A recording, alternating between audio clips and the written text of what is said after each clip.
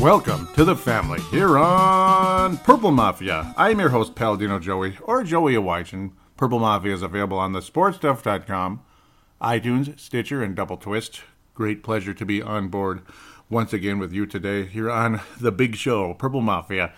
The Minnesota Vikings continue their quest to Mission Minneapolis, or whatever you'd like to call it. I'd like to call it that. That sounds good. It's been used before, I'm sure. But, the Vikings win their 8th in a row, 14-9 over Atlanta, are 10-2, first place in the NFC North, and at minimum are holding the number 2 seed in the NFC, which is, of course, good enough for a first-round bye. Here we are once again today. Another team, another great quarterback to go up against, and another Vikings victory. Another statement game for the Vikings defense. Xavier Rhodes, remember last week we continued to, we were needling him because he had a frustrating game, and I gave him the Christian Ponder Memorial because he had a bad game last week. So he goes up against the best receiver in football, against a team that of course won the NFC last year, and they kicked a lot of butt in January last season, and they were starting to get the stride just like they did last year. I keep talking about last year, but no, Atlanta, it was kind of a similar formula. They started kind of slow, and then they got in stride. They started early really good, just like last year. Exactly the same. Then had some down times, and then really started to get into the mode into December and ultimately January, which led to the Super Bowl. But this time around, well, the Vikings defense had nothing of it today. They just had forget about it. The Atlanta Falcons don't get in the end zone once. Of course, there was an opportunity for them to get in there, and they elect to kick a field goal, which, well, it's revenge for Gary Anderson, right, where actually Matt Bryant actually missed a field goal attempt. Matt Bryant, yeah, that's kind of the tough part. But, yeah, okay, we can remember.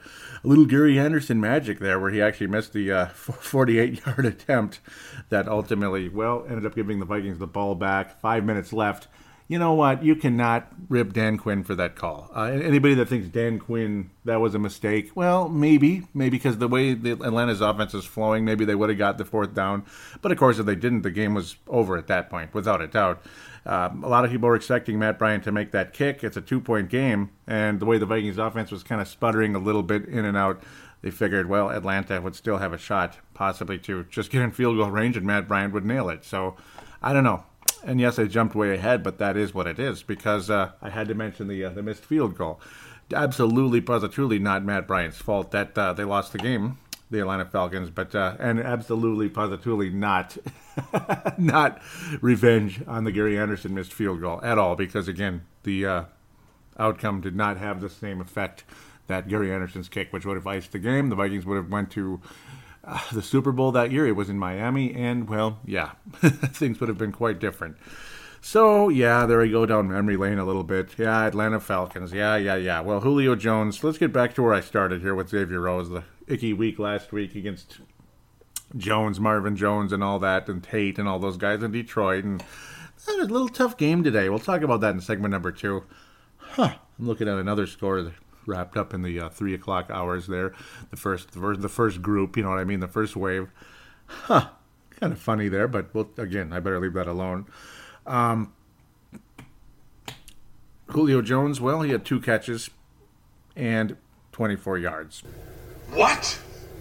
And it's not because Julio Jones stunk. Now, of course, he did drop some passes in the game, and, of course, other Falcon receivers underachieved today, without a doubt. There were drops. There were significant drops. Sanu dropped one that he probably should have had. A couple of there. Xavier Rhodes was on Sanu at times when, of course, Julio Jones wasn't out there. That second catch is what scared the crap out of me in Julio Jones's case.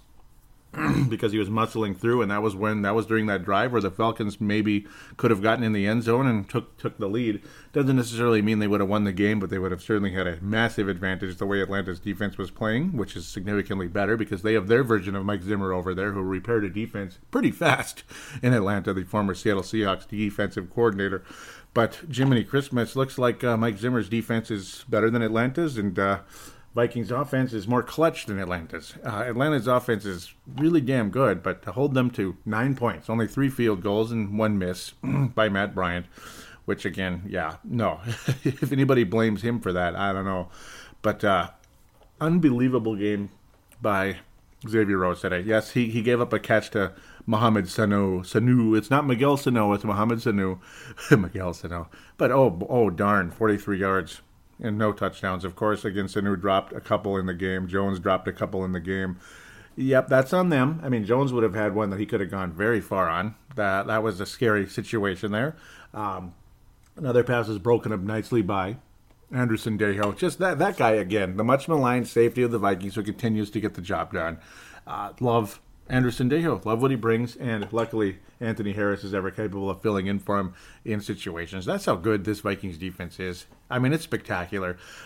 This was a total team effort, though, in so many ways. And then you had a guy in Case Keenum, who, again, every week it's like, okay, why doesn't Mike Zimmer just name him the starter, this and that? Because, well, I don't know. They love Teddy Bridgewater, and how can you not love Teddy Bridgewater? Absolutely.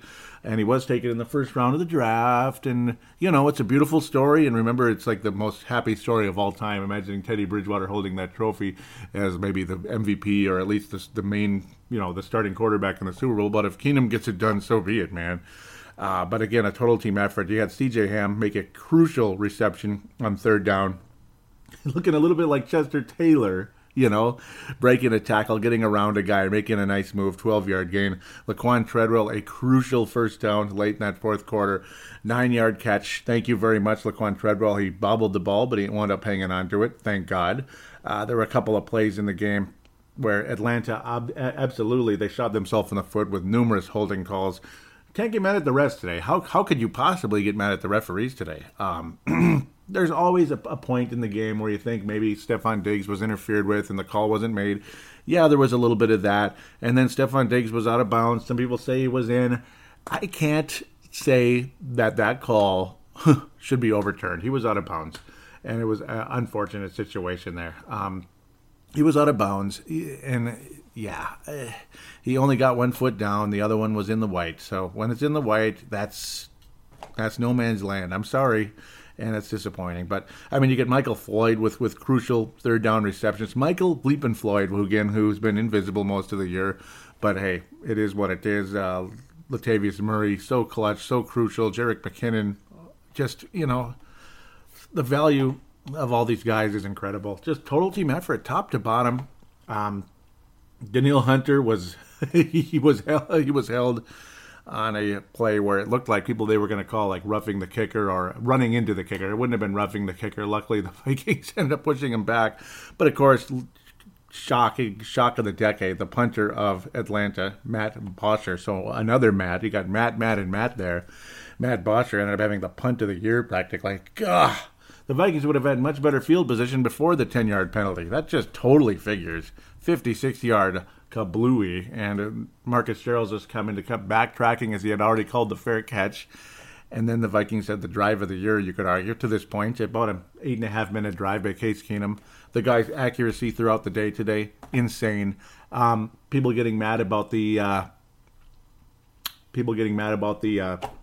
play calling today. It kind of was what it was. It was kind of like Atlanta. That was kind of what they were giving us, unfortunately. There was some aggressive play calls here and there, but at the same time, you know what? Good on Case Keenum for not throwing that crucial pick six that ends the season, or ends the game, not the season. His accuracy was insane. Perfect in the second half. Only 5 incompletions in the first half. 83%, 120.4 quarterback rating, 2 touchdowns. The first one to Jerick McKinnon completing the drive, finally getting the Vikings on the scoreboard. After it looked like Atlanta was going to be all over us, but once again, this Vikings defense, always, every time you see Atlanta, you see Detroit, you see the Los Angeles Rams cross the 50-yard line into Viking territory, and we're all like, oh boy, and myself included, I keep falling to it, but then again, I don't know. I mean, some days aren't your day, but you keep getting this tightness in your throat. Like, here we go again. Now they're going to get in the end zone, and they're going to take a big lead, and, it's just going to be one of those days. And then the defense just continues to stymie whoever it is, if it's Matt Ryan, if it's even Aaron Rodgers before he broke his collarbone, and yes, we got to mention that again, and unfortunately they're going in a little better direction lately with Mr. Brett Hundley over there. Yeah, Brett's being a little more like Brett now, a little bit, not as crazy though. But the Vikings defense continues to have about as good of a red zone defense as there is, and a massive, massive stat in this game today that was mentioned once again by the crew, the announcer crew today, and they did a great job. Was that okay? You're in 3rd and 4, 3rd and short type of situations. The Vikings are beatable in that situation because anybody is. I mean, 4th and 2, of course, and no surprise that Atlanta converted that crap, even though it's frustrating as hell. It is Matt Ryan, and it's a bunch of, a bunch of athletes over there. They know what they're doing, and well, obviously. And it's, again, Matt Ryan. He's one of the best quarterbacks in the league, regardless if he's a choke in the playoffs or this or that, and he certainly wasn't last year until the biggest game of his life and biggest second half of all time for, yeah. That was painful for him, I'm sure. But, yeah, it's going to happen. You're going to give up short. You're going to give up short yardage in that situation, even if you're the best defense in the world. And then other times you might push him back. You might smell out the play. Vikings defense was doing that early, and then Freeman started having his way a bit, this and that. But, again, 3rd and 7 or so, it was pretty much lights out. The Vikings defense was that good. On and on and on and on.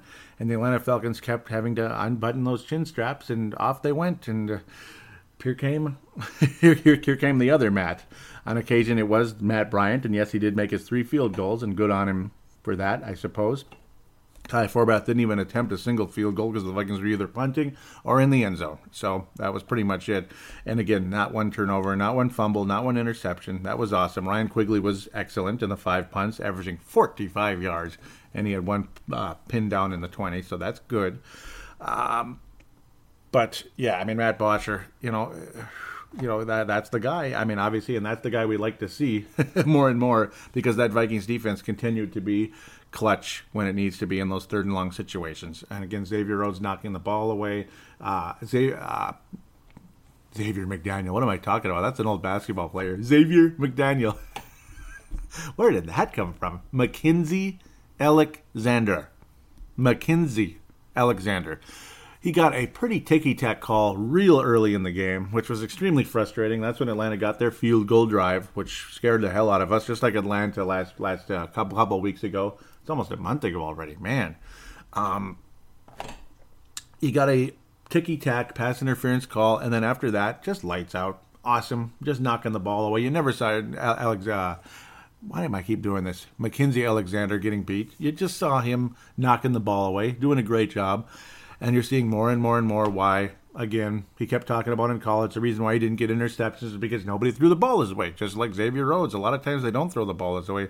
And when it's Julio Jones, they had to sometimes, and Julio dropped the ball sometimes, and otherwise Xavier Rhodes was downright fantastic because not only was he sticking to his man time and time again, not giving up plays, but then you also saw him making insane tackles at times on the run when need be because it got to the point clearly the ball was not going to Julio Jones.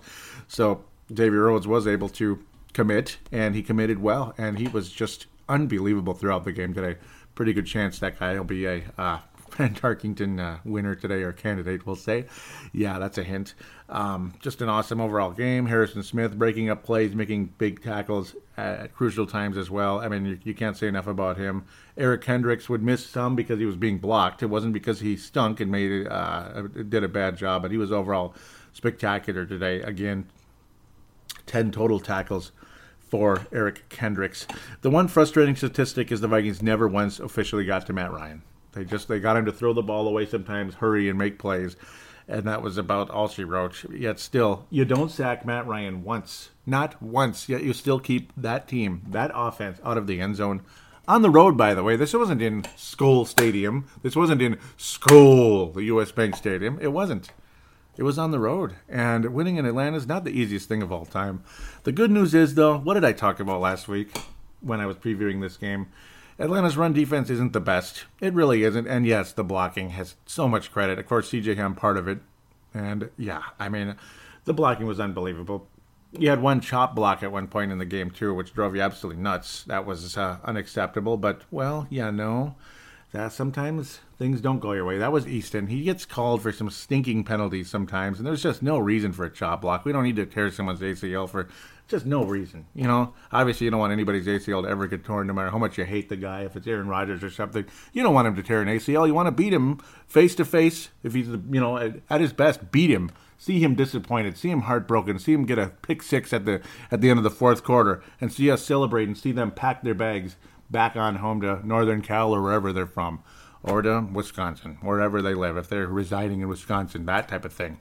That's what you want. You don't want to see ACLs. You don't want to see knees buckle because of stupid chop blocks. So come on, Easton. Come on, buddy. But really, just those were some of the frustrations, just little silly penalties, but generally speaking, Atlanta was the team that got penalized.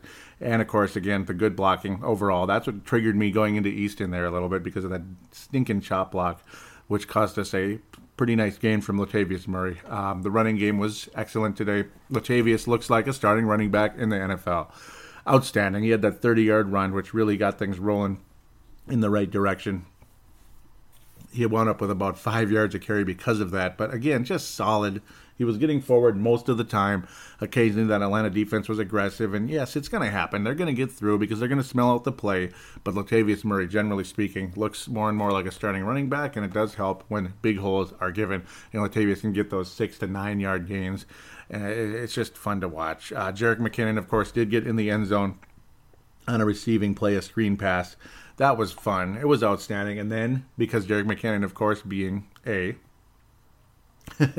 Atlanta native, what did he do? He did something we hated oh so much circa 1998. 19 years ago? Yeah, 19 years ago. January 1999. It was something called the Dirty Bird. And that was fun. That was sweet. You feel a little better there because Atlanta is, of course, a playoff level team, an NFC champion, and all that good stuff. You saw the Dirty Bird dance all these years later from Jerick McKinnon, who was just a little wee lad back in those days. Just a little wee lad was Jerick McKinnon. Aye, lad. And Jerick McKinnon, yeah, laddie. And he did that Dirty Bird dance and it put the Vikings up 7-3, and that was awfully fun. Case Keenum, though, again, perfect in that second half. Yes, there was a check down vibe to it, but you know what? He would make the big plays. He would make the short passes on third down that led to first downs. He would make the plays that were needed. And, of course, that big reception to Adam Thielen, who was shut down time and time again today. Credit the Atlanta defenders as well, doing an awesome job on Adam Thielen, as he wasn't able to get loose at all throughout the game today until the very end. But luckily, he did get loose when it mattered. And he still wound up with 51 yards, which is just crazy. He still led the Vikings in receiving yards because of that 22-yard gain. That's freaking funny when you think about it. Wow. And he's getting closer and closer to that 1,100-yard mark as we continue to enjoy what Adam Thielen has done for this club this season. Stefon Diggs had a big catch down the stretch as well. But overall, again, Stefon Diggs, not so much going on. The Atlanta defense, awesome today. And Jarius Wright, again, all he does is catch first downs. And that's why I love him so much. It's not because he has to make a 80-yard, play, scamper to pay dirt, or Randy Moss, be like 3 feet ahead of his guy and catch the ball in stride, and there he goes, 65 yards to pay dirt, whatever. He makes plays that count. And, of course, touchdowns count. But, again, that was one guy that was really able to do that, okay? And eventually that cover 2 defense, that stupid-ass cover 2 defense of the Dirty Birds back in 98 changed the scheme against Randy Moss for the rest of history. So you don't see those plays very often. Jarius Wright, getting the job done and continuing to make a living in the National Football League. And I love the guy very much. I love what he brings. Sometimes he's just a check down situation, but other times, what if it's 3rd and 7 and he gets that 8-yard catch? And that's what Jarius Wright does. Multiple first downs today. Thank you again so very much. It was very, very much appreciated by Jarius Wright. So there you go. Again, that's why it's a total team effort. But at the end of the day, if you're going to pass out a Fran Tarkenton Award, it's got to go to 3 people today. 3. Because, again, that's why it's a total team effort. Total team effort. Xavier Rhodes, spectacular coverage on Julio Jones. It looked scary at the very beginning. And then after that, it was just, nope, most of the way. Of course, again, a drop pass, this and that. And yes, Anderson Sendejo did help. And thank you, Anderson Sendejo. He gets a lot of credit. He's just a, unsung hero for this Minnesota Vikings team. And you never want to see him out and all that, even though Anthony Harris is also an unsung hero, the way he comes in there and holds down the fort in Sendejo's absence at times. Xavier Rhodes, of course. Case Keenum, perfect in the second half. Just a spectacular quarterback. And he didn't make the mistake. He was just awesome time and time again. And the way he escapes pressure. Oh, yes, he was flagged for crossing the line of scrimmage. I don't know why he did that. He should have just slayed or something. But luckily, again, that didn't get us killed. That's a very small mistake. So luckily, he was able. That was the only really mistake he did throughout the game today, I would have to say. Though he did miss Adam Thielen deep on one play. But, okay, Tom Brady and his offensive coordinator, his old buddy there, got in a huge argument heading into the half as well in the Buffalo game. But, yeah, they still blew the crap out of Buffalo. So we'll talk about that later. He had like 4 guys open and he didn't get a completion. That was kind of funny. But, yeah, if Tom Brady's going to miss something like that, it's going to happen, unfortunately. Because it would have been nice to see Adam Thielen catch that and go all the way. But, again, you got to understand the pressure coming Case Keenum's way. He might not be able to get that pass off. It just kind of is what it is. But Case Keenum, well deserving of another Fran Tarkenton Award. I believe it's his 2nd or 3rd this season. And I'm trying to remember, I had one other guy, and that's Latavius Murray, without a doubt. Again, just getting through, making those big plays, and wow, I just love what Latavius Murray brings to this team. And, of course, the blocking. I mean, you can never go without mentioning the offensive line, the fantastic job they do. And Case Keenum makes them look better as well by averting sacks at times. So, awesome. Case Keenum was sacked twice, but, again, the Vikings offense did what they needed to do. They would have scored more than likely on that final drive if there was time left and you wanted to run up the score, but there's no reason to run up the score, even though the Vikings song likes to say that. Run up the score, you'll hear us yell for more. Well, if you don't have to run up the score, there's no need to do that. Let's just be ahead when the clock hits 3 zeros from here on out, and let's enjoy this. Let's keep that run to 14-2, but at the end of the day, nothing matters in January other than just winning those games. You could be 14-2, you could be 9-7. If you win all the games in January into February, that's what matters most. And I think you guys know that also well. The Christian Founder Memorial in today's game, not too many. There's always somebody here and there. I mean, it's like Laquan Treadwell being invisible, but hey, he made the catch he needed to make. I can't get mad at anybody. Trey Waynes was outstanding today for the most part. I thought he was going to get flagged on one of those, but luckily they didn't call it, and that was a big miss by Matt Ryan overthrowing the ball, and Trey Waynes jammed the run. So jammed the route, I should say, and that's what Trey Waynes did a wonderful job today. So I can't really get mad at anybody at this point. I can't. Maybe the play calling a little bit, but, well, we didn't make mistakes. That's helpful. So Anthony Barr, he had some not so good tackling early, and he got better later. So I don't know. I'm going to pass on the Christian Founder Memorial this week. Just, okay, you didn't get the Fran Award, this or that. Maybe you were a little bit meh at this moment here and there, but you made up for it later, or this or that. So I'm going to pass on the Christian Founder Memorial. Just a total team effort. And that should be the title of this show today. So, again, there it is. Let's take a quick break, and we will preview the game into Carolina and banter about the National Football League. Once again, the NFC North, there's good news, there's bad news, there's this news, and there's that news. Yeah, it is what it is. We'll talk about it soon.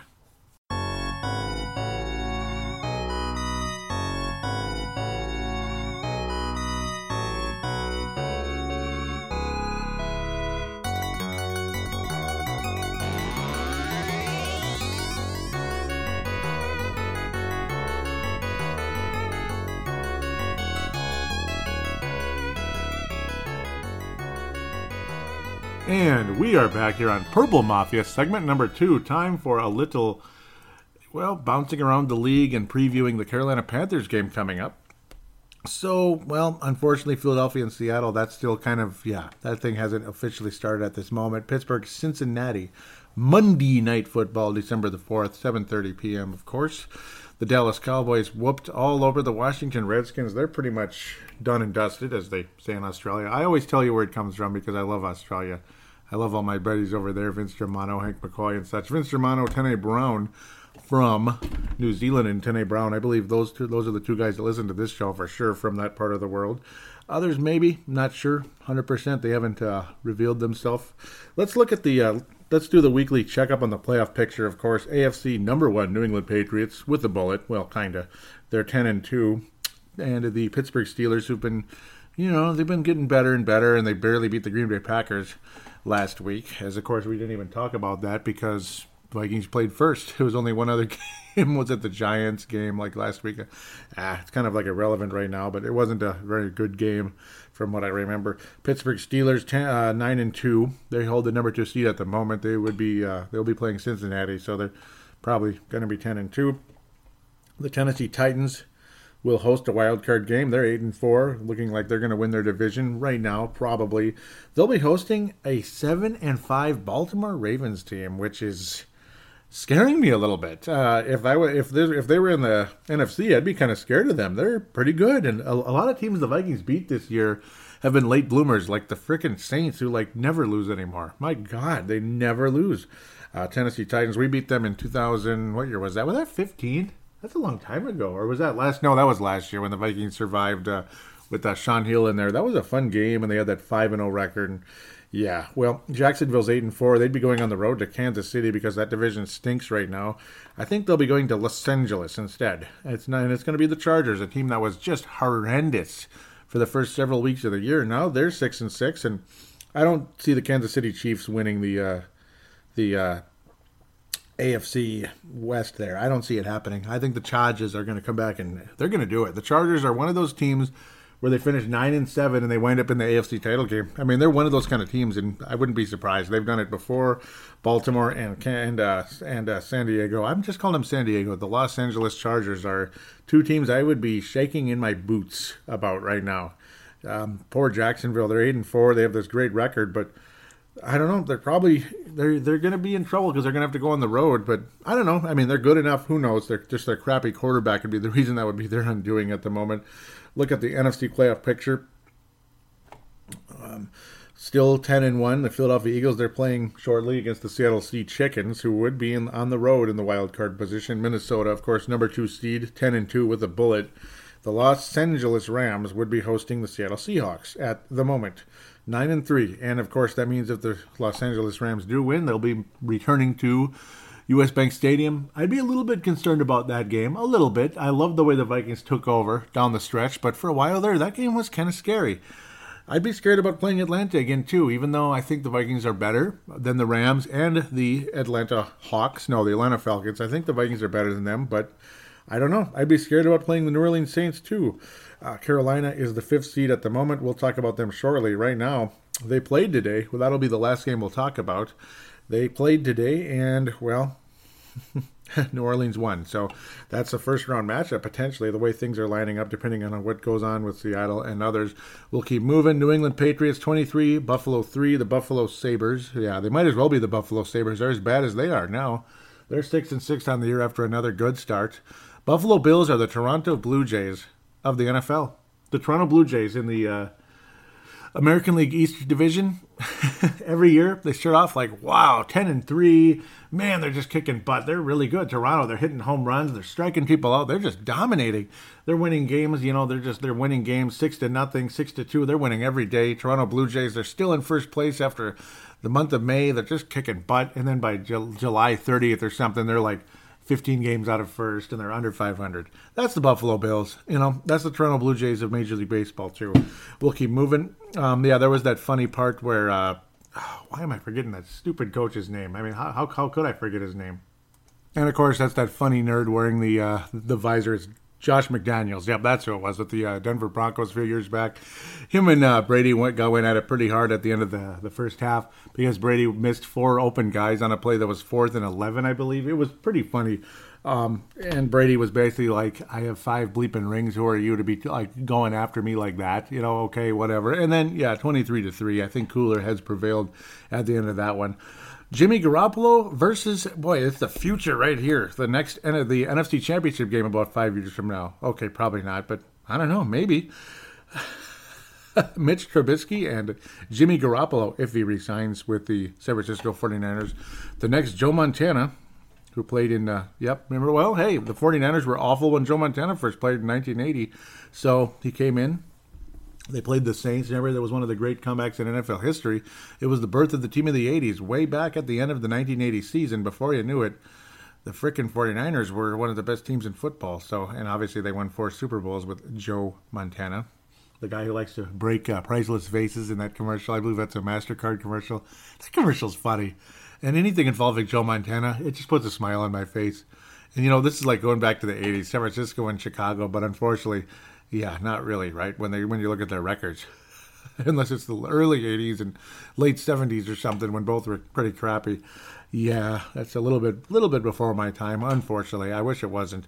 Jimmy Garoppolo, not quite the numbers you saw with the New England Patriots. He had 300 yards, all that. Mitch Mitchell, with his usual 15 attempts. They still won the game, believe it or not. Didn't create a turnover. Good for him. But unfortunately for him, the San Francisco 49ers ended up winning 15-14 in a fairly low-scoring game there. That's like 6th grade girls basketball or something. And no offense to girls. That's what I'm just saying. Or more like 4th grade when they're really, really young. Yeah, that type of thing, and the game is real short. Yeah, that's like a 4th grade girls basketball game or something. Okay, I'm terrible. But I said it. I said it because I did. You know what I mean? I don't know. This day and age, you can't say anything without somebody breathing down your neck. Tennessee Titans staying in first place, beating up on Tom Savage and the Houston Texans 24-13. Woohoo there. They're staying in first, and we're going to see the Titans in their first playoff game in a long time. Marcus Mariota, the Oregon Duck, is beating Tom Savage. Unfortunately, Deshaun Watson unavailable due to ACL injury, non-contact in practice. I don't know. Do they practice too hard, or what's the deal? I don't know, but weirdest team in football, the Miami Dolphins, 35 to the second weirdest team in football, the Denver Broncos. What the hell again, Wow. I mean, everybody thought they're going. I mean, they won the Super Bowl 2 years ago, right? With that defense, it was just the best defense ever. And they were awesome, and they were very deserving of that championship. And, yes, Gerald String, that's his version of the New England Patriots, meaning, his second favorite team in the AFC. It's always an AFC team for us. Because why would you pick a team over in the same conference, right? Because once you play them in the playoffs, you're going to hate them for the rest of history, right? Especially if bullcrap happens like that Saints game. Because I used to like the Saints. I cannot stand them. I just look at them and I want to burn everything I see. 35-9, Miami over Denver. Go figure. New York Jets romp all over the Kansas City Chiefs. Okay, not really, but they scored a lot of points against one of the best defenses in football. 38-31. Hey, good one, Chiefs Zone host, former Chiefs Zone host, who I won't mention his name because that guy is a jackass. Yeah, Chiefs Zone, that was a podcast that's defunct because he decided he's too good for it. And, yeah, well, too bad my numbers beat him every single week, yet he was still so much better than me, right? Every single week, even when his team was great and my team sucked at the time, 2013, years like that. Anyhow, we'll keep going. No reason to air any dirty laundry, right, Joey? Jacksonville 30, Indianapolis 10, whatever. That was too easy, I suppose. Indianapolis is garbage. Los Angeles over Cleveland, that's an easy win. The Los Angeles Chargers, that is, not the Rams. But the Chargers still winning games, and the Browns are still 0-12. Oakland over the New York Giants, they're kind of semi-staying alive, but not really, They just kind of stink. I don't know. There's still a chance, I guess, but even if they make it, though, what are they going to do? Yeah, they're 6-6, so I shouldn't say that. They've been creeping back in the playoff picture, but you beat the Giants, though. You beat the Giants. You didn't beat the Giants of, even just last year when they were still kind of good. You beat, this year's version of the Giants, who completely suck. And they benched Eli Manning in favor of Geno Smith. Geno Smith, I mean, it's one thing when it's a Mitchell Trubisky type of guy, and, don't look at this the wrong way, please, by the way. It's because Geno Smith has been in the NFL for a long time and he's failed already. That's what I'm talking about. Not because of this guy's this and that guy's that. Geno Smith's been in the league a while. He's a veteran. He's not an up-and-comer. So, please, it's not an up-and-coming draft pick. That's a rookie. What are you doing, New York Giants? You're just pissing all over a guy that accomplished 2 miracles for your franchise. 2 miracles. You're just pissing all over him. For what? Unless he was willing to, unless he was openly okay, whatever. But maybe they are just tanking, and that's all there is to it. Derek Carr ended up getting the win for the Giants. Let's move over the Giants, pardon me. The Los Angeles Rams romped all over the Arizona Cardinals. Another just kind of a meh. It's just showing the difference between some teams to others. You know, the Cardinals they still have a respectable record, believe it or not, despite what feels like a 3-13 type of year. They're 5-7, so they're still kind of in the hunt, but not in the NFC right now. The NFC is too strong for the Cardinals to even think of making the playoffs. Even if they run the table, they wouldn't make it. Blaine Gabbert, your quarterback. Wow, another Jacksonville Jaguar failed quarterback. Whatever, right? Who's this Kerwin Williams guy? I'm not seeing any Adrian Peterson or anything. Well, too bad, I guess. It ain't Sherwin Williams either, unless he's painting the field, I guess. But okay, I'm sorry. I couldn't resist that.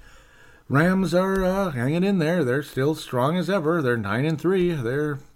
They've been good ever since the Vikings beat them, and that's about all there is to it. The two teams were tied. Remember, at 6-2 at the time, if I remember correctly. Vikings went to 7-2. All that good stuff. Vikings went to 8-2, I believe. Yes, 8-2. Then you beat the Lions 9-2, and you beat the Mickey Atlanta Falcons. Now you're 10-2. Unbelievable. So let's look at the NFC North Division. Baltimore crushes the Detroit Lions.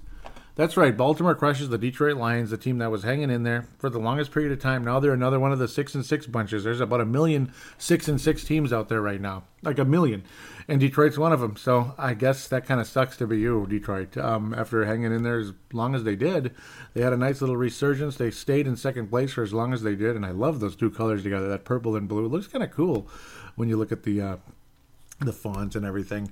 Drew Stafford, very accurate, but he had an interception and a fumble lost along the way. That did not help. Joe Flacco, a guy who, again, looked like he was left for dead when he was in the Skull Stadium. The Skull Stadium.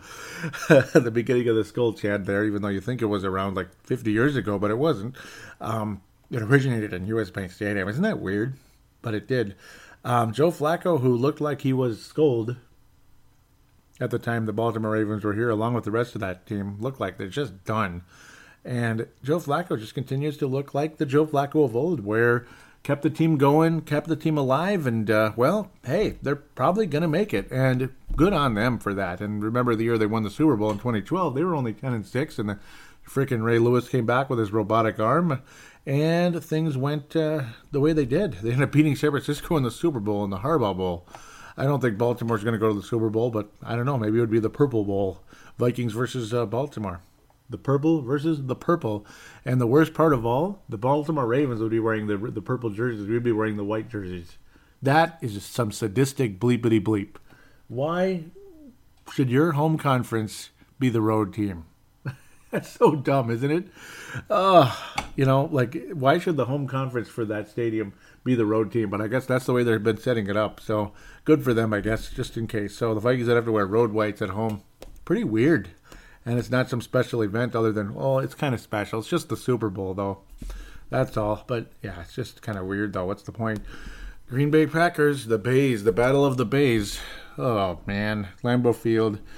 Green Bay, well, they were trailing for a little while. Then they caught way up, or they took the lead. Tampa Bay got the lead back. Green Bay hung in there, and they ended up winning the game in overtime, 26-20. Young Brett, unlike the old Brett, had an okay game. No, he wasn't the reason they won that game at all. Jamal Williams, very good on the ground and all that good stuff. Tampa Bay's defense is not as advertised. Brett Hundley better with his legs than with his arm.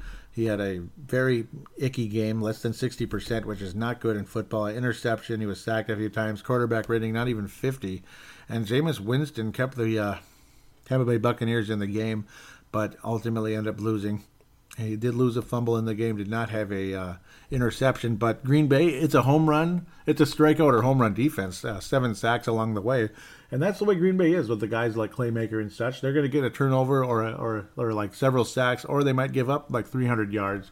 So that's kind of what Green Bay's defense is. And luckily they hit some home runs when they needed to, and it was good enough. And the Packers are still in the mix. They're another 6-6 team. And Aaron Rodgers is throwing footballs. I just said that. Yeah, I just said it. Aaron Rodgers is throwing footballs. And the Packers are still alive. The most amount of games they can win is the least amount of games the Vikings can win. So that's the good part. We don't really have to worry too much about that, I hope. I would really sincerely hope. Tampa Bay, NFC champions according to the Purple Mafia host Joseph Joey Awajan, Paladino Joey. Yeah, well, at least I manned up to it, right? The 6-6 Oakland Raiders, AFC champions and Super Bowl champions. They'll host Lombardi in U.S. Bank Stadium. Paladino Joey, August 2017. Again, I manned up to it. See? Did I admit it or did I admit it? After all the bragging I did in the past, picking the games perfectly a couple years ago, was it the 2014 playoffs, which ultimately the 2015 Super Bowl, I had a perfect record that year where the New England Patriots ended up beating the Seattle Seahawks in the Super Bowl. Perfect record.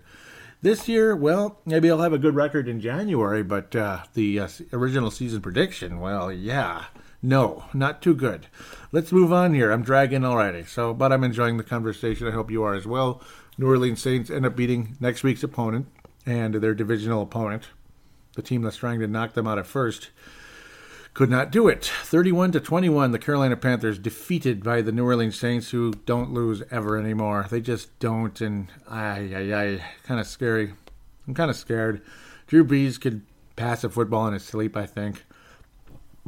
Cam Newton wasn't bad. He didn't turn the ball over. He actually was fairly sharp in the game, and he got 51 yards on the ground and all that good stuff.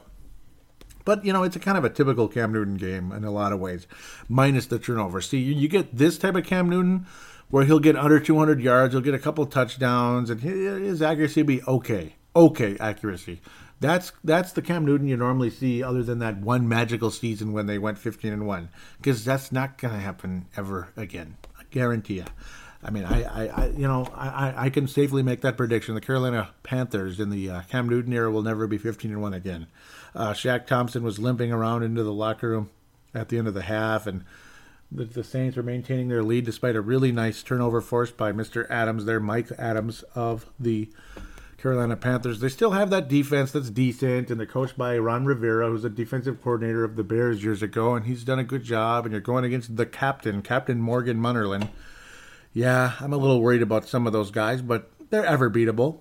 And bottom line, yeah, Julius Peppers, there's a guy who's been around forever. And yes, Mike Adams is one of the better safeties, and he had a nice forced fumble along the way. He's a good safety. He's their Harry the Hitman, I guess you could say. And Captain Munnerlyn is their Terrence Newman, I suppose. Decent slot receiver in that case. Julius Peppers is ancient history, but he still got it a bit for the most part.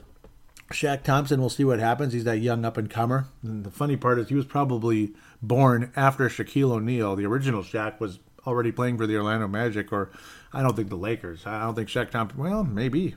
How old is Shaq Thompson? I'm curious, because I remember him being in the draft not that long ago, right? Shaq Thompson, 2015. So, wow. Okay, what am I talking about? He was born in 94. So, yep, still with the Magic in Sacramento, California. So, yeah.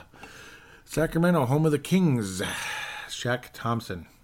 Man, 2015. It seems like 2 days ago he was drafted, but okay, you get the idea. All these familiar names. Luke Kuechly, all these guys. Julius Peppers, Mike Adams, Captain Munnerlyn, blah, blah, blah. Brian Cox, just like the original Brian Cox. All these solid defensive players that formed a great defense 2 years ago. 15-1 team. Cam Newton, the MVP.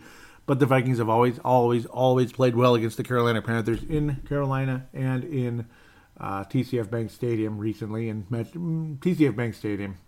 And, the Vikings always play well against this club. So why should I pick against them? I can't do it anymore. I can't. I mean, I picked the Vikings to lose to the Rams. I picked this. I picked that. I can't pick them to lose. Despite, they have some talented guys, obviously. Okay, Cam Newton is ever capable, but the Vikings know how to kick his butt. I mean, if you can beat Matt Ryan in Atlanta, why can't you beat Cam Newton in North Carolina? I'm going ape crap. Jonathan Stewart's about 100 years old, but he's still halfway decent. He's still got that power as a running back, and Christian McCaffrey is a hybrid. He's like a wide receiver running back. He looks like a wide receiver. He plays like a wide receiver, but he's also a halfway decent running back, but not that good. Jonathan Stewart's still the feature back. In fact, you could almost say Cam Newton is the feature back in a lot of ways because he's ever capable of scampering along the way, and he's never had a serious knee injury, which is a lot of the reason why he's stayed athletic and spry and all that. And knock on wood, I don't want him to have a serious knee injury. You don't have to like the guy, but again, I'm not rooting for Aaron Rodgers to tear his ACL either. We can hate him all we want, but ACL injuries are not good. Well, should I say it again? Should I say the words one more time? Because I saw just how effective the running game was against the Carolina Panthers. Should I say it again? Mark Ingram made them look like crap. And yeah, he had a 72-yard scamper to pay dirt. That made things look a hell of a lot better. But he looked good at times, obviously, and Alvin Kamara was very solid throughout the game. 3 touchdowns on the ground from these guys. Mark Ingram, obviously, but it was more Kamara especially. He looks good out there. Solid, very solid. Why the heck shouldn't the Vikings be able to run against this team? And, of course, again, the way the Vikings are ever capable of pressuring and frustrating a quarterback, even if they don't get a single sack on one of the best quarterbacks in the NFL, in Matt Newman. Oh, I'm going crazy. Matt Ryan. Even as long, you get no sacks on the guy, yet you still prevent them from getting in the end zone once. The second, or maybe, he's maybe third to fourth best quarterback in football, the best receiver in football, a running back tandem that's ever dangerous. And I think Carolina's running back tandem is dangerous a little bit too.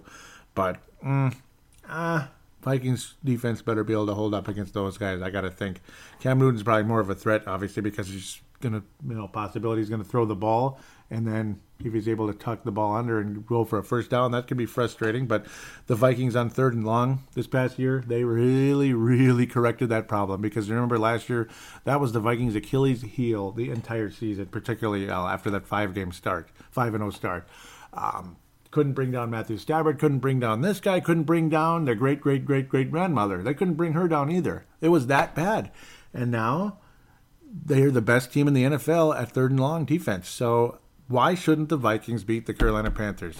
I ask one more time, why shouldn't the Vikings be able to beat the Carolina Panthers? They will beat the Carolina Panthers. Latavius Murray, I think, again, will be very, very effective in the game, will be a big factor. He'll probably break loose one time or so for 25 to 35-ish. I think he's ever capable of doing that. I don't ever see the 75-yard thing. But it just seems like he's getting more and more spry each week, doesn't it? It's like he's due for something crazy like that. He's due for like a 130-yard type of game, 2-touchdown type of deal. He's due for it. Even though he doesn't have the speed, he has the shiftiness, he has the power, and he has the skill. He has the special skills that Matt Asiata clearly did not have. He also has the offensive line that Matt Asiata clearly did not have. And you have a quarterback in Case Keenum that can break sacks. He can completely frustrate opposing defensive lines, linebackers, whatever it is coming his way, blitzing corners, whatever the heck. He just finds a way to get rid of the ball and protect the ball as well. You're rid of Adrian Peterson, who could every time he touched the ball, he thought he might fumble. These guys are protecting the football like I've never seen. I mean, this team protects the ball better than any Viking team I've ever seen, and I better be quite careful there. But then it better last forever, by the way, too. Not just, if you're going to have an interception, let it be when you're up by like 25 in the fourth quarter or something. And then just say, okay, be careful next week, that type of thing. Pat on the back. But this Vikings team needs to beat Carolina. They absolutely can. And yes, you're going to hear time and again during the fan interaction about how this team needs to run the table. And I hope they do. And who wouldn't hope they do, right? Vikings will win the football game. Again, this team has always frustrated Cam Newton. Why shouldn't we be able to do it this time? Again, I mean, I can't keep saying it. I can't say it enough is what I'm trying to get through to you. And, of course, the running game of the Minnesota Vikings. There's no reason why this running game shouldn't be able to go against this team, the running back tandem. The Saints made them look pretty silly at times. And, of course, Drew Brees could, again, pass blindfolded, I think. He's just that good. It won't be the highest scoring game ever because it rarely is. I mean, you keep Atlanta to 9 points. Why shouldn't the Vikings keep Carolina down? So Minnesota's going to win the game. 21-14.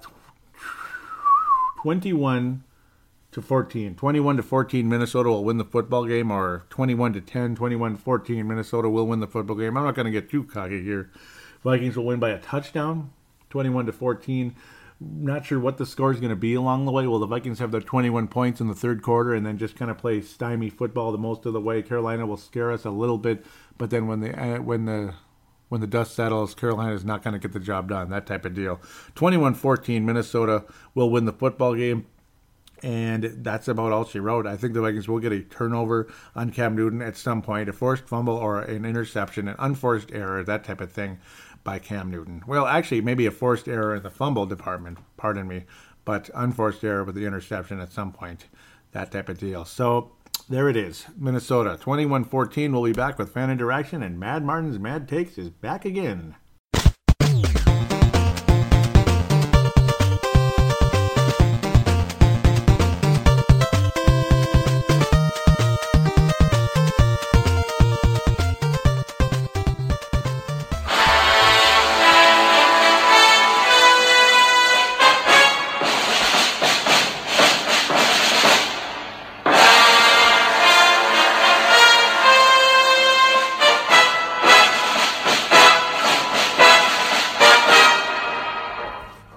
So, what a relief. We escaped the Great Escape. Those bleeping refs really didn't help, did they? But it's all good, Joey. The de facto NFC title game was won. And now we just have to wait for 10 days for our next exciting adventure in Atlanta. So, the division is sewn up. Almost. Unless we went on some sort of disastrous 5-game losing streak. I don't believe that's going to happen. But equally, we have 2 very difficult road games coming up at Atlanta, at Carolina. Win those, then we really can start to think about the possibilities of this team playing at home all the way through the postseason. Wouldn't that be an incredible achievement from this team? Anyway, I want to go back to that Detroit game. What the bleeping hell were those refs playing at? That Stefan Diggs PI, what a joke. Call me cynical. Does the NFL want to keep games competitive when potentially that call had been pulled? That could have put the nails in that game's coffin, well and truly. The CFL, for example, the Canadian Football League, they have reviews in pass interference. Now, we have reviews in so many bloody things in the game these days. Why on earth are they not doing it? Or is it, again, does the NFL want to keep games close and competitive? Really annoying. And the Case Keenum taunting, what a load of bullcrap. Oh, come on, all he literally did was throw the ball down in frustration. Oh, it hits a Detroit player. That's taunting? Well, clearly I know nothing about the rules of football. Cretins. As to Matthew Stafford, you expect him to get the job done. He's a franchise quarterback, so him and Rodgers, you expect them to keep their teams in the game as much as possible. So I'm never surprised. And also bear in mind, the guy's on $27 million a year. Our guy's on $2 million. It's kind of nice, isn't it? We're paying peanuts almost. But that brings me round to the subject of what do we do at quarterback in the postseason if, and it's a big if, Keenum took us to the Super Bowl? What do we do?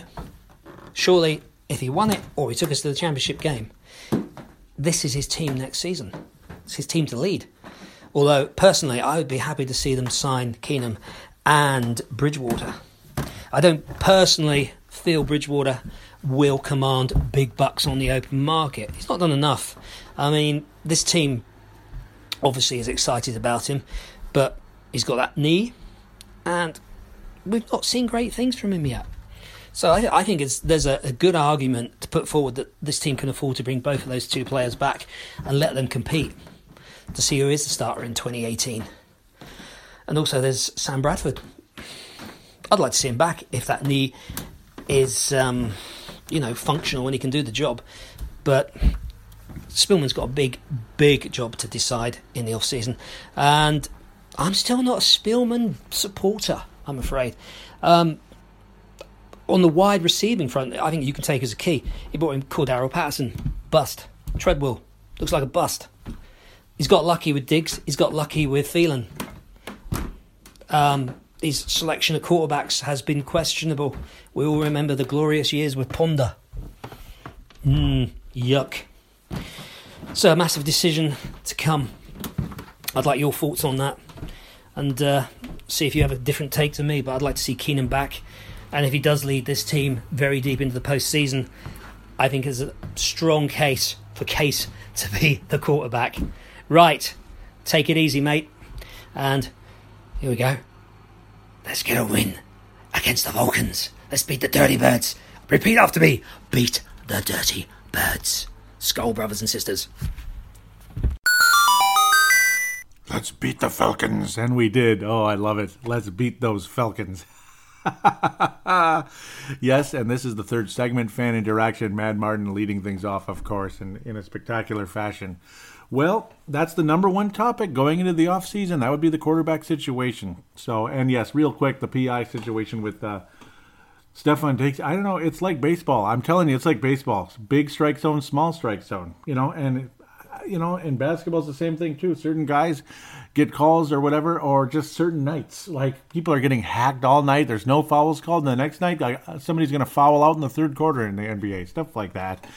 Baseball, especially though, the small strike zone where everybody's walking and the pitchers are getting frustrated, and then the next night everybody's striking out and everybody's yelling at the umpire. The batters are all yelling, and the pitcher gets 13 strikeouts. All that kind of stuff. That's kind of what it is. I mean, that's just the nature of the league. Ticky-tack PIs and then PIs that aren't called at all. I mean, the swallowing the whistle, and that can be extremely frustrating. As for the quarterback position, Paul Allen, I always say he's a better play-by-play announcer, and he's one of the best in the NFL than a radio show host. He used to be a great radio show host. I just think he dropped off over the years, too much on his plate. Maybe he just gets bored. I don't know what it is.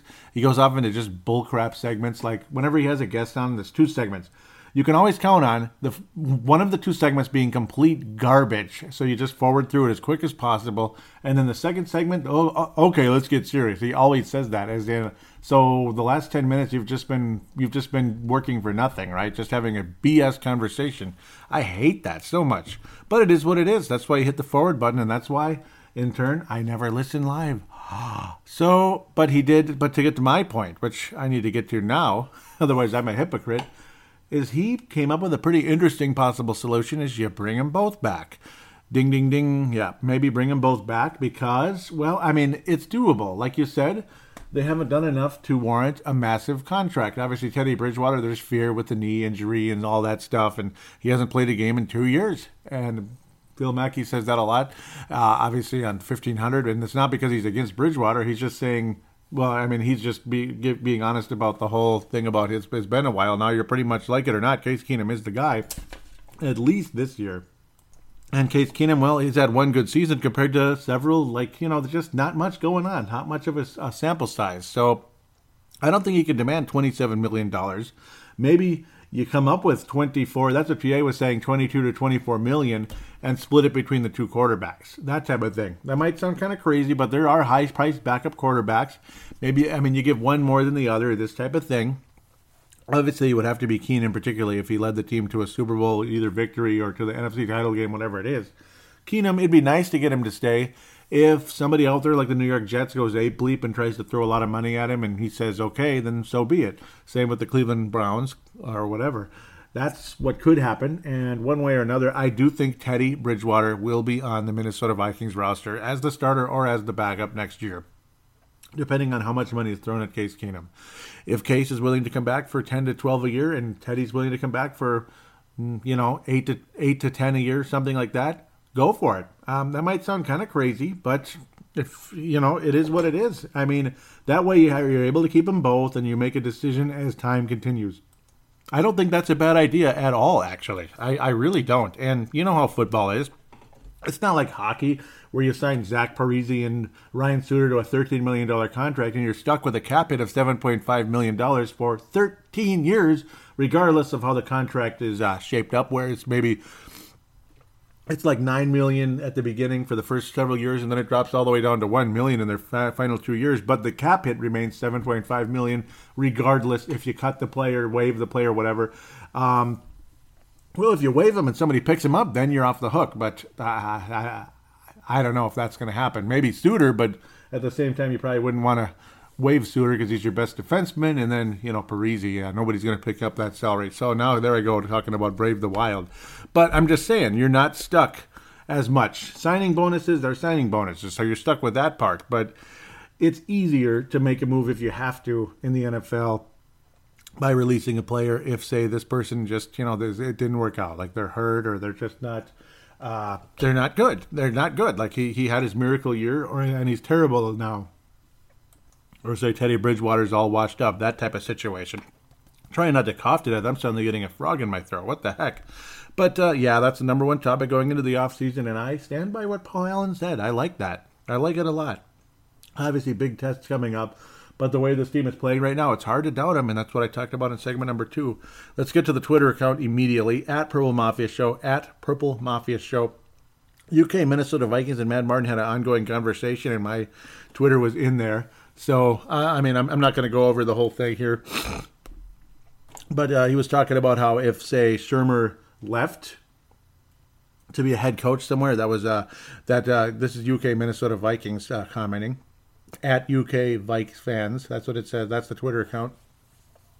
He said most likely Shermer would take Bradford with him because they had their association in St. Louis and in Philadelphia. So yeah, that's very possible right there. If Pat Shermer were to move on to be a head coach, maybe he would take Bradford. So, yeah, that's the other thing. And Matt Martin was talking about bringing back Bradford. I'm thinking that's the least likely scenario.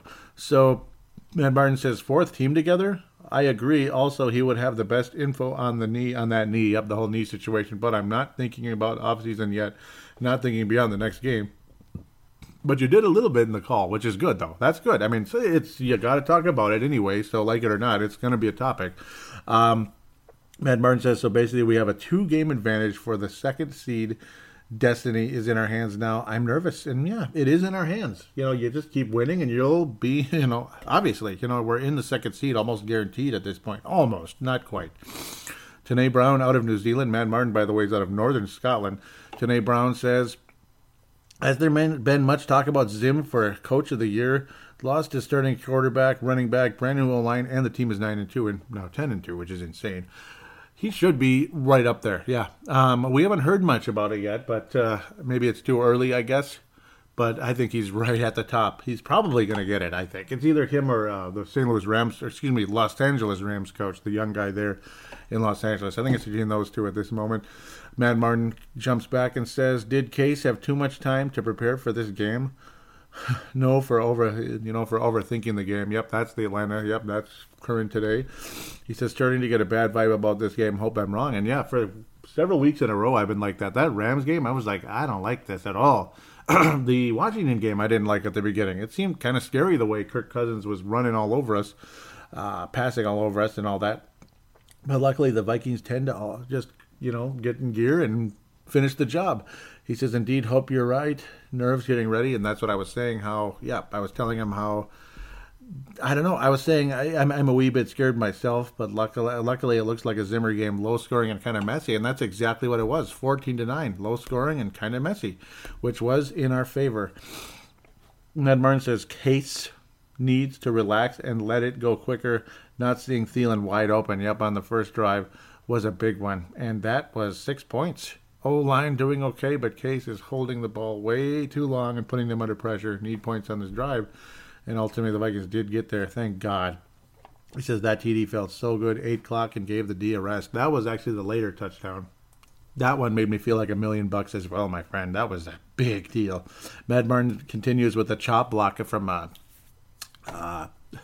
Nick Easton. He says, good old chop block. Killed that drive. Another stand needed by our D. Too close for my liking. Dirty Birds missed a field goal. If that had been 17 years ago, oh my, yeah. If it had been. I wish Morton Anderson did miss that last one. Matt Martin says, phew, my nerves are fried, but 10-2, best start since 2009. How's that for a backup and a solid D? Still believe we have to win out if we are going to see the purple in Minneapolis in February. Yeah. Clearly we can win on the road. That's the good part, but Philadelphia would be the hardest test we've had all year. Yeah. Harder than Atlanta, harder than the Rams, harder than Detroit. That's a given. And we'll keep going. UK Viking fan says, feel much the same. You're correct. We have to win out. Mad Martin, a couple more here, says, so we've got to support the Sea Chickens later. WTF. Hate them, but if they dagger the Eagles, I'm a fan for 3 hours at least. Mad Martin continues, wraps up his part of this, says, so Mike Zimmer goes to 36-24. That's 600 with quarterback issues he's had to deal with. That's amazing. And the Twitter is wrapped up with UK Minnesota Vikings says, maybe our old kicker can help out and also put the boot in. Yeah, maybe. So let's move on to Facebook. Let's first give a quick shout out to MN Vikes fan, or MN Vikings Haven, that is. MN Vikings Haven, pardon me. The creator is Trevor Wickerin, and he's kind enough to allow me to post links to Purple Mafia on his page. Thank you again, Trevor. I really appreciate it. As for the Facebook page for Purple Mafia, it's facebook.com/Purple Mafia Show. Facebook.com/Purple Mafia Show. All this will be in the show description for you to just click on the link or copy paste, whatever it is. So I'd like to get started on that ASAP, but everything just turned white on me for some reason. That's not supposed to happen, but I guess it always does when you want to get on with things. No comments on the last actual podcast thread, so we'll continue from there. The in-game thread quite busy today. Not Emer was saying how we had to grind things out. He's out of the UK. Patrick Grant was saying Zim has got to manage the clock and hold on to the ball for the win. Brett McCarthy out of South Dakota says, oh, sweet baby Jesus, let the football gods be with us. Dave Vicky out of Iowa says, yes, big miss. And that was the kick by Mr. Bryant. Anyway, we can get a victory. I don't care how it looks, but I do have digs in fantasy. So come on, Stefan. And you did have a nice gain on that following drive. Josh Mayer Henry out of Colorado says, just put together a time-eating drive now. And thank God they did. A couple of them. Brett McCarthy said he believes. Kurt Back out of, and Brett McCarthy is out of South Dakota. If I didn't already, yeah, I did. Kurt Back is out of White Bear Lake. He says, is this a joke? Did we just win? Tell me I'm not dreaming. Cedric Paulding out of Mississippi has that logo there. Vikings with that skull in the background. Pretty cool there. Cedric Paulding out of Mississippi. I believe he got the gold star last week, if I remember correctly. Josh Mayer Henry was saying big time win. Now we have the Panthers next week on the road. We get that one, and we almost lock up the number 2 seed. And yeah, it's amazing to think 3 road games in a row. That's kind of rare in the NFL, isn't it? That's pretty impressive. Case Keenum says Cedric Paulding says Case came through. I'm glad this was a great win. And yeah, considering we're 2-0 so far on this 3-game road trip, just incredible. And of course, you won in Washington. So this team has just been insane. I'm just very pleased with it, with how things have changed with this club from last year to this. It's just been a remarkable run, without a doubt. I'm trying to see if there's anything. Nope. We'll leave that alone. Let's go into the post-game thread here. Brett McCarthy says, love this team. Matt Emer says, bruising. Tucker Hallstrom, who's local in Minnesota here, says, huge win today. Tony Coleman out of South Dakota says, that was hard fought. It was ugly at times. I was definitely nervous for most of the game, but I went in confident they'd pull it out. So glad they proved me right. I'm going crazy. It was great to again see so many Viking fans in an away crowd. Yeah, you could hear a lot of cheering when things went the Vikings' way. A lot, actually. He says, I absolutely love hearing and seeing the Skull chant in a road stadium. This win was big. There's no denying it. Onward to North Carolina. Yes, sir. Sebastian Barton says, wins are wins. Doesn't need to be pretty on the road. True. Tony Coleman says, true dat. And Sebastian Barton is also Sebastian Balls out of Mankato. Cedric Paulding has his comment here. Says, this team showed guts, and I think their confidence is extremely high. Skull, yep, no doubt. No doubt about that. Mark Carlson out of Iowa says, this is how you win. You play smart, you play as a team, and you manage the clock. Skull, the defense is the star of the game. Yep. Oh, yeah. Xavier Rhodes. And I gave it to 3 people today because it was a total team effort. Kurt Back says, I think this was the biggest and most important win yet. And yeah, it just seems to keep going that way. They just keep growing, don't they? They keep growing. Gerald String out of Nebraska says, great teams find ways to win games like these. 2 road wins in a row against pretty tough teams. Skull Purple Mafia Nation. Go CX tonight only. Yep. Dave Vicky again says, I knew this would be a tough game today. I even picked Atlanta in my weekly pick'em. And it looked like it for the longest time. It really did. He says, and then as I was putting on my H. Smith jersey, I thought I can't pick him against my Vikings, so lucky I switched my pick. Nice. Tony Coleman says, I can't ever pick against the Vikings at work. One of my employees and I make weekly picks on behalf of the business. I've told her I'm always picking Minnesota, so if you think otherwise, you make the pick. I can't pick against the purple. And look at me, I picked up against the Vikings against the Rams. I was scared in that game, man. So that's kind of one of those things. Jamie Vibana Rush was saying, who's streaming the game? And Mark Carlson said, nope, watched it live today. But understood how things can go that at times. Miss you, Brent Jacobson, shout out to you and others out there. Justin Mayer Henry, where are you? Josh Mayer Henry, very active today in the in-game thread. Sometimes I like to bounce around in there, but there's usually so many comments back and forth. Patrick Grant was pretty active, and I liked what he had to say. Josh Mayer Henry, Patrick Grant, both probably deserve stars. I think Tony Coleman, Mark Carlson, a lot of you guys deserve stars. Dave Hickey always does. I mean, he's just so awesome. Yeah, it's like you want to give it to Eric. Obviously, Dave Martin, it's like he's like just a superstar. So I'm gonna probably, I got to the visitor post a little bit quieter this week, but still trying to keep up with things as well. I'm recording maybe slightly earlier than normal, but still actually quite active, and that's what counts. And I really want to thank all of you who have told your friends about this show, because one way or another, the numbers have increased, and it's been really fun this season. And, well, this team deserves it. This team deserves the ratings they're getting on this show and others, and the interest the fans are giving them. So, awesome. Hopefully just stick with this team and hope this continues. I hope this never ends until Lombardi is held by the purple in the Skull Stadium, in U.S. Bank Stadium. It would be the happiest day of our lives. Wearing white jerseys, whatever it is, it doesn't matter what color the jerseys are, as long as purple and gold and white are coming down from the purple, gold, and white confetti are coming down from the sky in the U.S. Bank Stadium. That would be just a dream come true, like none of us could ever believe.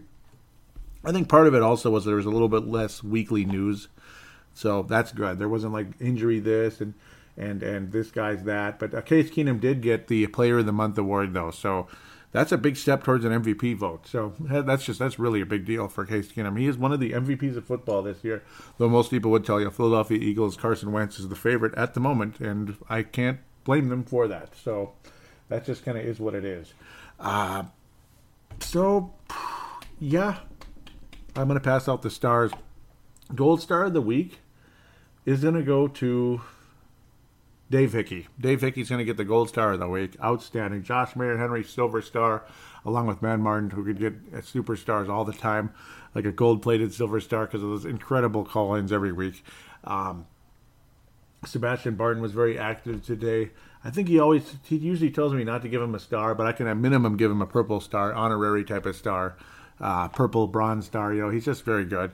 Mark Carlson will get a bronze, along with Gerald String. You guys just outstanding today. Thank you always. I mean, I could give it to so many people. Brett McCarthy, Tony Coleman. Those guys are always stars. But for this week, Gold Star to Dave Hickey.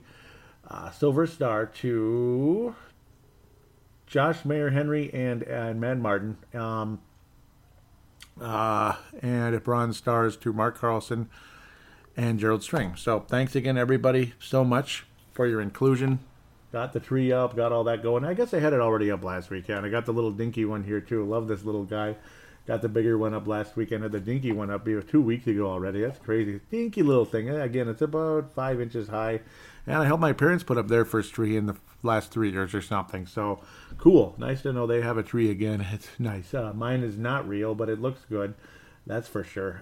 Because, the lighting is professionally wired onto the tree. So, where, my dad did it himself. So, it's a little not as pretty, but because, it's not professionally done, so to speak. When it's professionally done, it has to be just about perfect because you're literally selling the tree based on how well the lighting is and all that. So, yeah, it makes mine look a little more picture perfect, but you don't get that wonderful, wonderful pine smell that's on a Christmas tree. Oh, it is just the most priceless thing. I can never take that for granted, ever. But I'll have to enjoy the fake one. Well, at least I'm an apartment liver. If I ever get a freaking house, then yeah, I'll finally have a real tree again one day. One day. And I'll always buy one that's already been cut. I feel bad going and cutting one, even though those trees are literally grown to be sold as a Christmas tree. It just is what it is. But when it's already cut, it's already cut. Its life is already cut off. So might as well pick it up while it's there. You know what I mean? That type of thing. So it is what it is. Boy, and Menards has nice deals on them usually.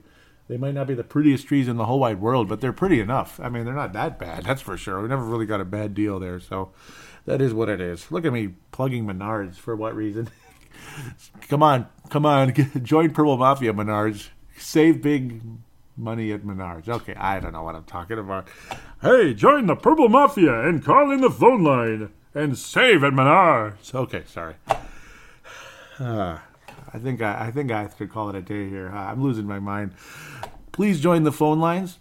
209-736-7877. 209-736-7877. That is a voicemail. Do treat it as such. Mention you're calling into the Purple Mafia show or Purple Mafia. Do your statement, shout out, comment, question, and opine. It's a 3-minute limit on the voicemail. That's why I say do treat it as such. And then there's the call now button on the Facebook page. You just click the call now button and it goes through Facebook Messenger to the same number. So as long as you have Wi-Fi or cell phone connection, whatever it is, you will get in. Any type of internet connection, you will get through regardless where you're located. As long as you're literally connected to the internet, you're good to go. So, yeah, like I always say, even if you're on the International Space Station, as long as there's Wi-Fi, you'll get connected to Purple Mafia show. And then there's the route where there's no real limit. But I prefer to keep it around 5 minutes or so. Certain people, they get bigger green lights. I mean, Mad Martin has a green light, and so I don't always prefer necessarily like a half-hour call or anything, and he's never done that. I've given Sebastian a full segment before because it was like the, State of the Vikings type of show. And he's always welcome to do that, on particularly those premium type shows, State of the Vikings type shows, like literally a full segment, like a 20-minute, half-hour type of segment type of deal. Those are always very fun and very welcome on those premium type shows. And you know what? Hey, it's less work for me, It's less work for me, and you get a whole segment. It's all yours. And yeah, it's your moment. You get your bully pulpit, your whatever you want to call it, soapbox, or just sit back, enjoy, and listen. And you get to hear your own voice too. So lots of fun. So, well, here comes the cold air. Next will come the snow, hopefully. I like winter. I don't like 45 degrees in December. I do like 45 degrees in November. And the fact that we got 12 degrees and windy in November, and then at the last second, after the lawn service was done, it was 45. That was some serious unfair BS. But whatever. I guess we got spoiled with like 5 years in a row of decent Novembers and we were able to roll through it and get the lawns done with no problem. And then this was just like 2008 where it was cold as hell. And then, of course, it magically warms up right after we're done. But now the legitimate cold, which was thought of to be coming in the long forecasts, months and months ago, that it was going to be a colder, snowier winter than we've had the last few. And I'm for that because the last few winters have been garbage. So here it comes. The wind's going to start blowing at some point on Monday, which may be when you're listening to this, and then here comes the cold. So, and it's going to be staying this time. So enjoy, watch some hockey, listen to Brave the Wild, listen to Timberwolves Explosion, listen to, watch basketball, whatever, and of course keep up with the Minnesota Vikings. Please tell your friends about this show. Do give a positive rating on iTunes if you could. It'd be greatly appreciated. You will be guaranteed a star and a massive shout out and thank you on this show if and when you do that. iTunes or Stitcher, please write a positive review about Purple Mafia on here. And again, tell your friends about the show if you could. Thanks again in advance. God bless and enjoy this Christmas season as it is in full bloom.